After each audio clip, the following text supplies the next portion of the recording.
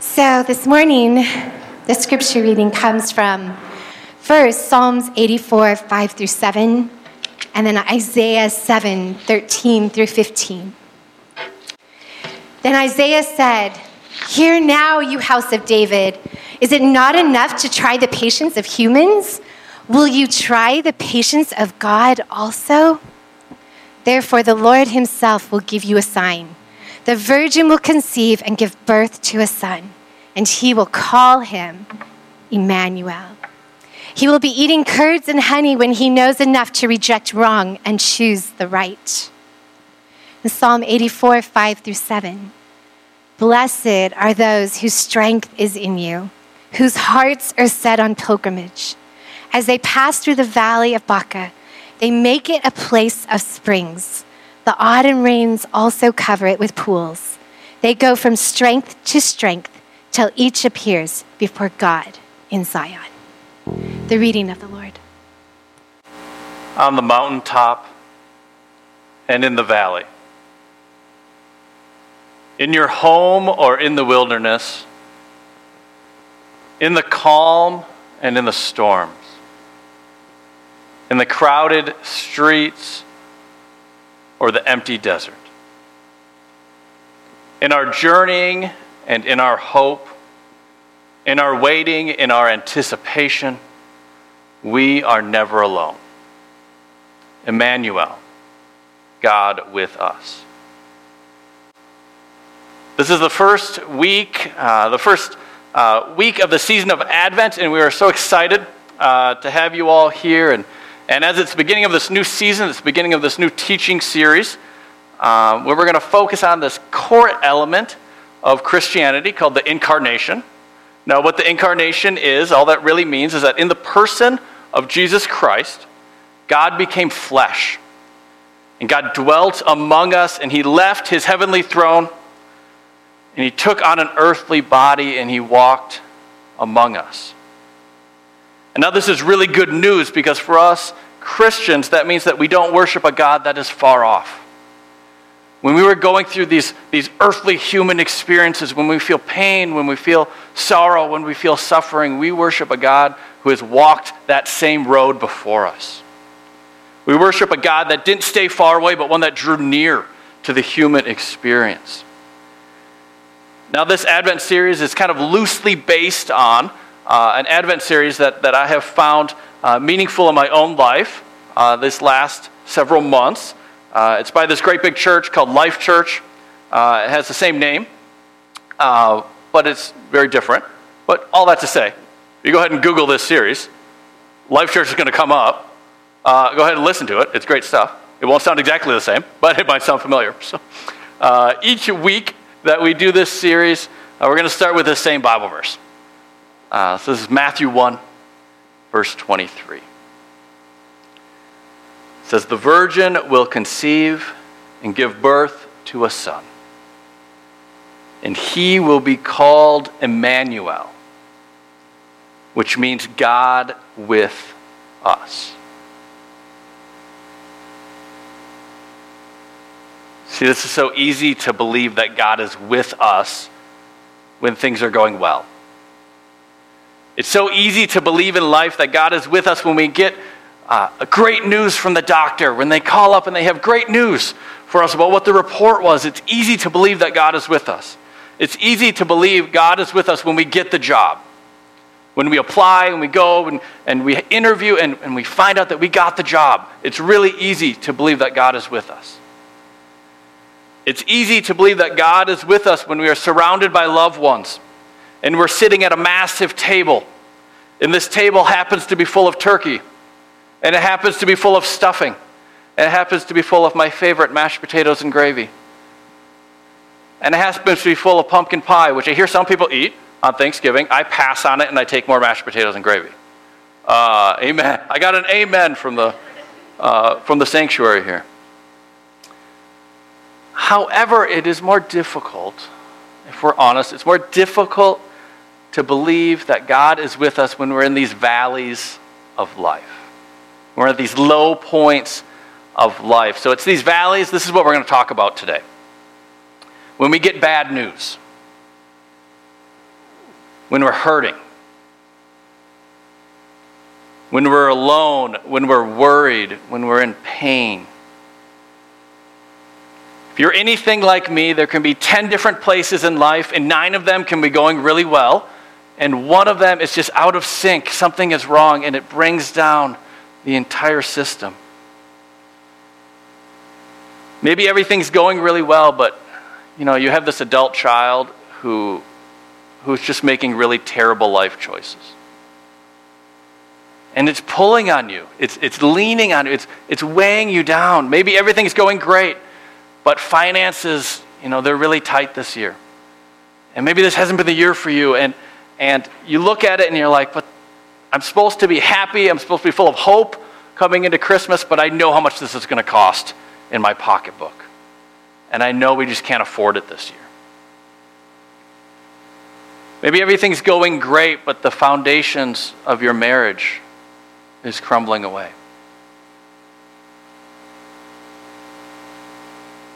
Sometimes it seems like we have these mountaintop high experiences, and if you've been around church for a long time, pastors talk about this a lot. The mountaintop is where we feel God, where we feel God's presence like we never have before, and we're able to stand there. But Scripture calls us not to make the mountaintop our home. But you don't have to be a Christian very long before you realize between these mountaintop experiences are always valleys. And I had one of these just a few years ago. I was part of a church. It was in rural Minnesota. And this church was a large church. And together with 2 other churches, they owned and operated a boys' home in Jamaica, which is wonderful. So it's kind of like an orphanage, but not all the boys were necessarily orphans that were living there, but kind of functioned like you would think an orphanage. And one of the perks of being in ministry and working at a church like that is that you get to go on a mission trip to Jamaica. And you get to go on a mission trip to Jamaica, which is great in itself, but you get to go on a mission trip to Jamaica in the middle of a Minnesota winter. I think it was January or February. You get to go on a mission trip to Jamaica, and it's just wonderful. And not only is the weather great, of course, but it was this time in my own life where I felt like I was just connecting with these young people that live there in a really special way. And I got to do the teaching series, and this was the first time in ministry that I got to plan out a whole week, and I was going to say, in the morning I'm going to teach this, and in the evening I'm going to teach that. And I'm like 3 days in, and it's just connecting so well with them. And I can just feel the Holy Spirit alive and active. And like I said, I'm connecting with these young people. And it was great. And then we got back on the plane, and we flew back. And I wasn't even home for 24 hours before I just started to not feel well. Before I knew that inside me something wasn't right. And first it was my stomach, and it just was in such knots. And then my whole body. And within 3 or 4 days, and this is not normally how I do things, within 3 or 4 days, I realized I need to go to the doctor and see what's going on inside me. Normally I'm like 2 weeks later kind of person. This was like a 3 days kind of I'm not feeling well kind of experience. So I went to the doctor, and they did some tests, and of course it takes a couple days to get responses back. And they call me up, and the person on the phone says, "I'm sorry to tell you this," which is not what you want to hear at the beginning of the phone call when they call you back. And they said, "I'm sorry to tell you this, but you have salmonella." Which, if you've never had salmonella, and hopefully you never have, is not pleasant. So I had salmonella, and here's the kicker. So salmonella is like, it's a food poisoning, but you get it generally. I mean, it kind of makes sense to be at a mission trip in a boys' home in Jamaica, and I'm eating food at the boys' home, and there's literally chickens running around the property, and all this adds up. But the kicker is that they can do the math, and they can back up from when I had symptoms, and I wouldn't have gotten it at the boys' home. I would have actually got it at the airport food. And now, as I say airport food, I hear a groan from you all. I would have gotten it from the airport food. I won't name the restaurant, but I don't think I need to eat coconut shrimp ever again. Within a week, I couldn't even get myself out of bed. It was all the energy I had in myself to get myself to stand up. We had a 2-story house. I would go up the stairs, and I would lay on the couch, and that was all my energy for the day. And then at the end of the day, I would come back down and go lay in the bed. So imagine having the worst food poisoning of your life for 30 days. Food poisoning's bad enough. We've all been there, right? 30 days long. So in 30 days, I lost over 30 pounds. I gained it back, don't worry. I saw you all worried. Don't worry, I gained it right back. It honestly took me probably 4 or 5 months to fully recover, to fully kind of even have my appetite back, and to fully want to eat, have any energy. So here I have this mountaintop experience. I'm in Jamaica and everything's going great, and I'm connecting with these young people, and I've created this lesson plan, and I feel like God is using it and God is working through it, and students are pulling me off to the side afterwards, and they're having one-on-one discussions where they want to pray to Jesus with me. And I return home, and it's just the ultimate valley. I can't even move my own body. Now, I know that it's not going to look exactly the same, but I also fully know and fully trust that some of you are there right now. That some of you, as you enter into this season, you find yourself in the valley. And it may not look the same for everyone, but I think it's important for us now to go into Scripture and to see, what does Scripture say about God being with us in the valley? You know, in Scripture, valleys are often described, and in the Old Testament in particular, valleys are places where battles take place.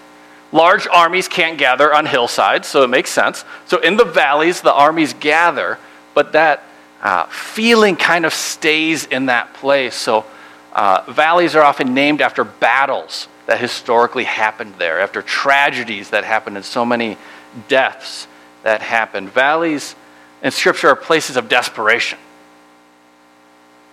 They're lonely, lonely places. But interestingly enough, they're also often places of growth. They're often places that God doesn't leave people in. How it's often described in Scripture is that we are brought through a valley. You often see this language, even Psalm 23. You're brought through the valley. God doesn't bring you in the middle of the valley and then leave you there. I love this quote. I heard it recently. If you're going to write down anything from this sermon, this is what you should write down, right here. It said, "We enjoy God on the mountaintops, but we get to know God in the valleys." I'll say that again. We enjoy God on the mountaintops, but we get to know Him in the valleys. Psalm 84. Read for you earlier. It's a very familiar psalm to many of us. Psalm 84, in case you don't remember, starts with this phrase that, we hear in worship songs, we hear in other things. Verse 1 says, "How lovely is your dwelling place, Lord Almighty. My soul yearns, even faints, for the courts of the Lord. My heart and flesh cry out for the living God." Verse 10, we hear this verse, again, that we see over and over again. "Better is one day in your courts than 1,000 elsewhere." But sandwiched in between is a part that I think we often skip over. Or at least I'm guilty of often skipping over it. Verses 5 through 7. "Blessed are those whose strength is in you, whose hearts are set on pilgrimage. As they pass through the valley of Baca, they make it a place of springs. The autumn rains also cover it with pools. They go from strength to strength till each appears before God in Zion." First thing we need to look at, verse 6, this valley of Baca. What is going on here? So valleys, they're these places where there's thorns and there's these wild animals, and around every corner there could be bandits just waiting to take advantage of you. The Hebrew word here, Baca, is closely related to another Hebrew word that is often translated to weep or to cry. The Valley of Baca is actually, it's a real place. It's a literal place. It's not just figurative here. It's a literal place. It's a valley that if you were on a pilgrimage, if you were on a journey to Jerusalem, most likely you would pass through the Valley of Baca. The reason it's called the Valley of Baca, or the Valley of Tears, is because there's a lot of mulberry trees there. And one thing that's unique about these mulberry trees is that from their bark, they ooze and they leak sap on the outside of the tree. And as it oozes and it leaks out, it forms crystals on the outside, and these crystals look like tears on the outside of the tree. So as you're walking through, even the trees are crying as you walk through the Valley of Baca. So it makes sense that this place is also called the Valley of Tears. Now, some of you are in your own valley of tears as you enter into this season. But what's interesting in Scripture is that mulberry trees, they also produce mulberries. Mulberries are this delicious fruit that produces on the trees. So often in the Old Testament and in Scripture, when it talks about this valley, it's spoken of as a place that you journey through, a place of tears, a place of crying, but also a place that at the very end of your journey, there's this sweetness, there's this fruit that is gathered there. Blessed are those whose strength is in you, Lord, whose heart is set on pilgrimage. His strength is made perfect in our weakness. Notice here, it doesn't say blessed are those who make it on their own. It doesn't say blessed are those who are independent. It doesn't say blessed are those who don't need anyone, who don't rely on anyone else, who have no weaknesses and show no weaknesses to others. It doesn't say blessed are those who depend on no one and rely on no one. Blessed are those whose strength is in the Lord. They are on a pilgrimage to Jerusalem. They are journeying to Jerusalem. Jerusalem was called the city of refuge. So here they're traveling through the valley of tears, seeking after the city of refuge that they will approach. Verse 6, as I said earlier, it says they will pass through the valley. The valley is not their destination. That is part of why they are blessed. The valley is not their destination. The valley is something they pass through on their way to the city of refuge. Psalm 23, verse 4 has similar language. Even though I walk through the darkest valley, I will fear no evil. For you are with me, your rod and your staff, they comfort me.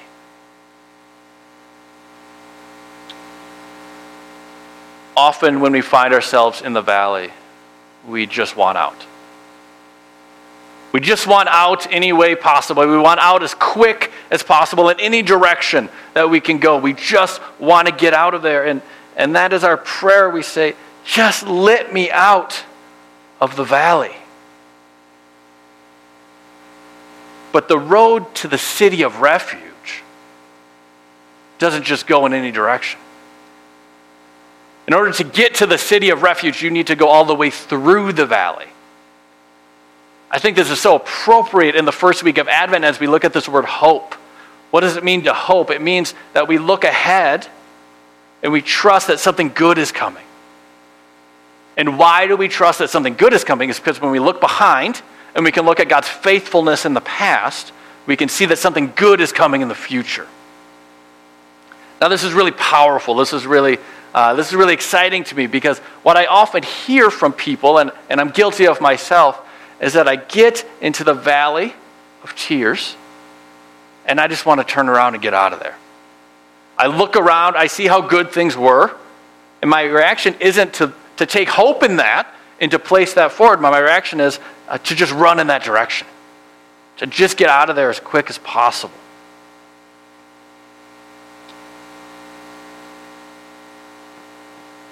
We just want things to go back to the way they were. I feel like that's the unofficial tagline of 2020. I just want things to go back to the way they were. We are in this valley of Baca, and we turn around and we see that things were good and that blessings were there, and our reaction is we want to run in that direction. But if you run in that direction, you never make it to the city of refuge. Could it be that God is bringing us through something, not just into it and back out of it? That God is bringing us through something, and on the other side of it, there's hope. On the other side of it, there's joy, and we know that because we know how faithful our God has been. Verse 6. They make it a place of springs. The autumn rain also cover it with pools. They go from strength to strength till each appears before God in Zion. Again, these are those whose hope is in the Lord. If your hope is not in the Lord, you're not going to go from strength to strength.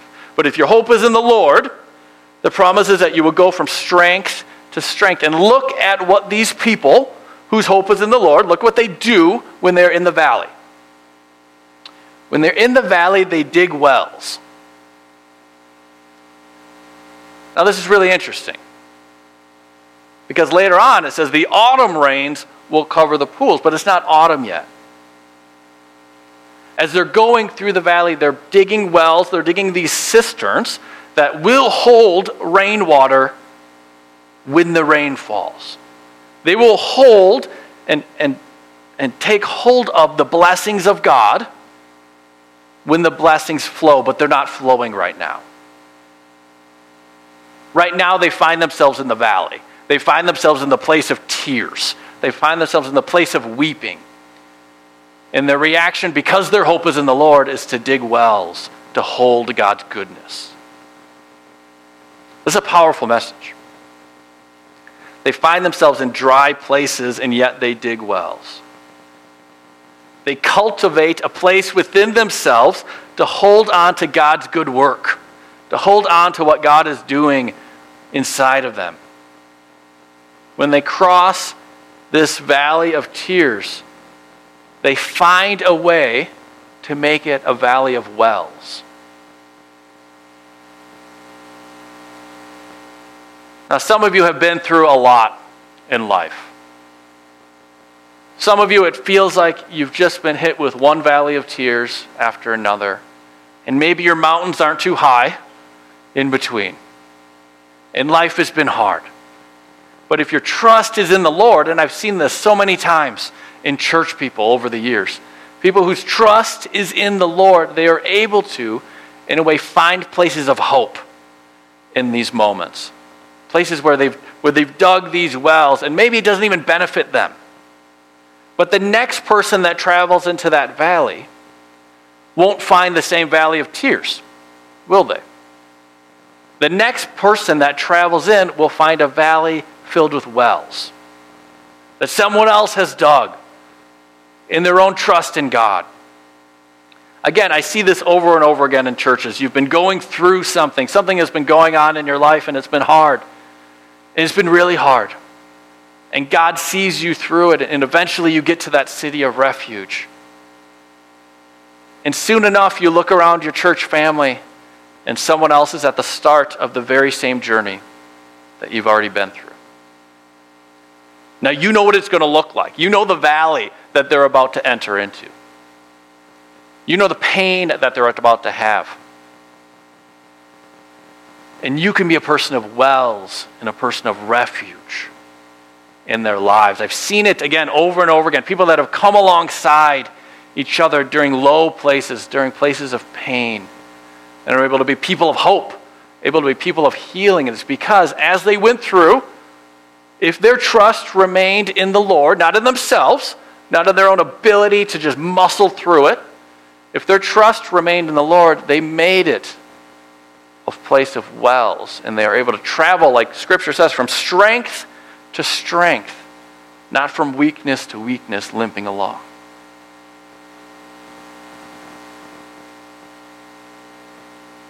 You know, when I was in Jamaica, I really started to kind of sense God's call in a new way. I'd already been in ministry for a little while. I'd already gone to seminary. I already did all that stuff, but this was my first call outside of seminary. And I was doing primarily youth ministry stuff, and it was wonderful, and it was going really well.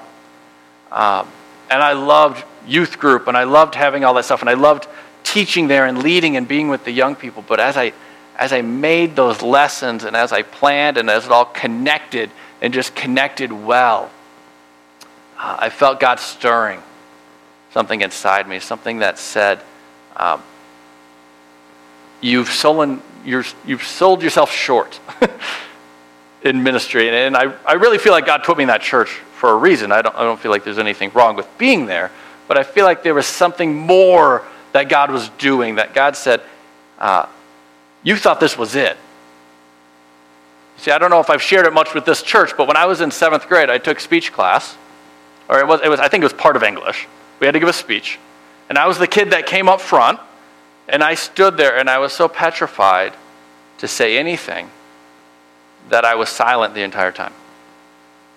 I just stood there shaking. I remember my notes, and they were moving so much I couldn't even read them.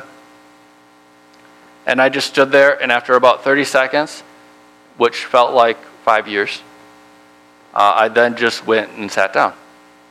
And that was my speech in 7th grade. And I tried really hard to get better at it.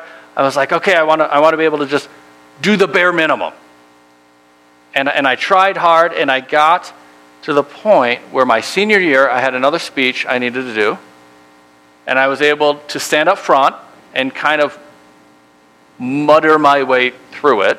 I think I probably just stared like this the whole time. And I said kind of what I needed to say, and then I sat down, and I got a C. So I went from not being able to speak to getting a C. I did that in my own power. I did that in my own strength. Puff out my chest. That's me. That's me, folks. I was able to go from saying nothing to getting a C. And then when I went into college later on, I did a few years, and I started calling God's call to me to go into ministry.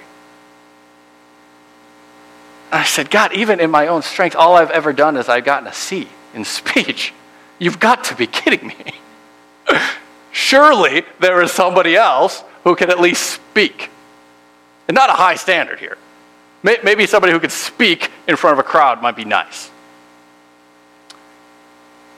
But I followed what God said to do. And I entered seminary, and I had my first preaching class, and I remember the professor saying, none of us can preach in our own strength, so quit trying. And it sat with me a different way that day. And that phrase kept playing over and over again in my head. And after a while, finally, because I'm stubborn, finally I sat down and I prayed and I said, God, anything past a C, anything past what I could do in my own strength, this is for your glory. And this is for your honor. Anything past this is you working in my life. So if I've ever given a sermon that's better than a C, praise God. Please, please, please don't praise me. I am the one in 7th grade who couldn't say a word. And then my own strength, I got up to a C because I stared at the notes and I just said what it said, and then I walked off again. So anything past that, that's God. That is God seeing us through these valleys. That's the same God that we look for and hope. So as I get into these valleys and I look backwards, and you have stories in your own lives, I'm sure. As I get into these valleys and I look backwards, I know that God has been faithful. I know that God has been working. I know that God has done things in my life and in the life of my loved ones. And I also know that God isn't necessarily telling me to back out of the valley, to take one step in and then to run in the other direction. But sometimes God is calling me faithfully through. I think as the church in America in particular, if I could just speak to that, I think God is calling us through a valley because there's blessing on the other side. I've seen blessing as we go through this. I've seen people who've had abilities, especially in technology, that have been able to really tap into that during this time. They haven't been able to serve in church in the same way, but now there's this fit that they're able to reach. I've seen families that have sat together and have watched church services around a TV who haven't gone to church together in years. I've seen Christians that are bold enough to share a sermon with someone because as they listened to it, as they watched it, they thought, I know someone in my life who needs this. And they're willing to share that digitally in a way that they would never invite someone to church. I've seen God do things. And I think that's just a little shadow of what it will be as we get through. So as we enter into the season of Advent, sure, it's going to look different. Sure, you're at home watching this. I'm here. The worship band is here. Sure, it's all strange and it's all unique. And we kind of go into it and we're grumbling. I thank you for joining us in the service today. But I think God has something for us this Advent. I don't think this is it. I don't think we just grumble our way through Advent. We get to Christmas, we grumble our way through Christmas, and then we expect some amazing blessing from God. I think God has something for us here because God has met his people in the valleys over and over again. On the mountaintop and in the valley. In your home or in the wilderness. In the calm and in the storm. In the crowded streets or in the empty desert. In our journeying and in our hope. And in our waiting, in our anticipation, we are never alone. Emmanuel, God is with us.